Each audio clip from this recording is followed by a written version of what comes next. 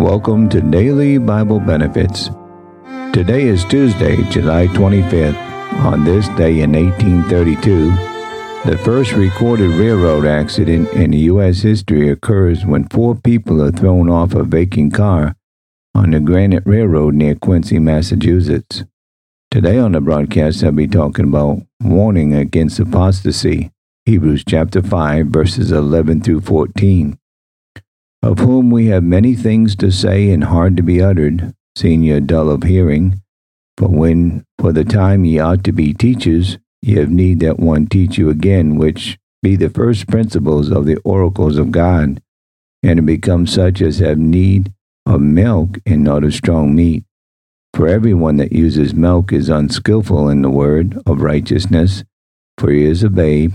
But strong meat belongeth to them that are of full age, even those, by reason of use, have their senses exercised to discern both good and evil. Hebrews chapter 6, verses 1 through 12.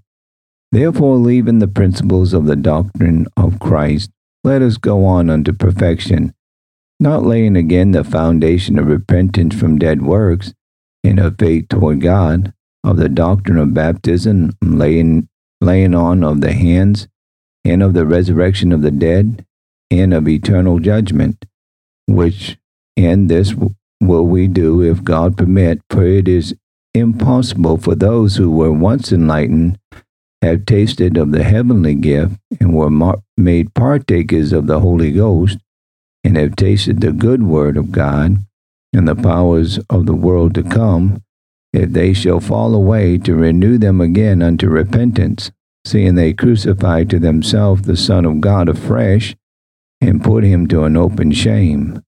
For the earth which drinketh, and the rain that cometh off upon it, and bringeth forth herbs, meat for them by whom it is dressed, receiveth blessings from God.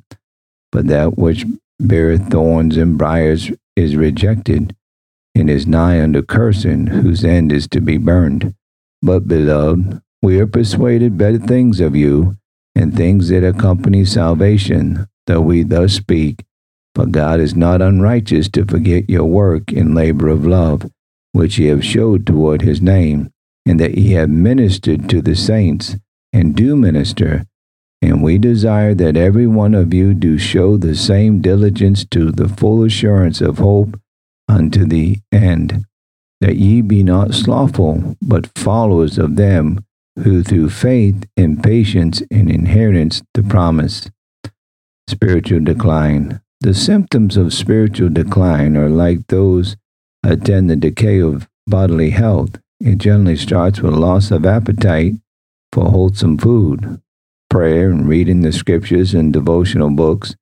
Whenever you perceive these symptoms, be alarmed, for your spiritual health is in danger.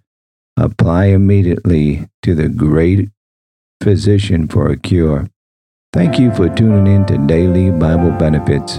Have a good and godly day.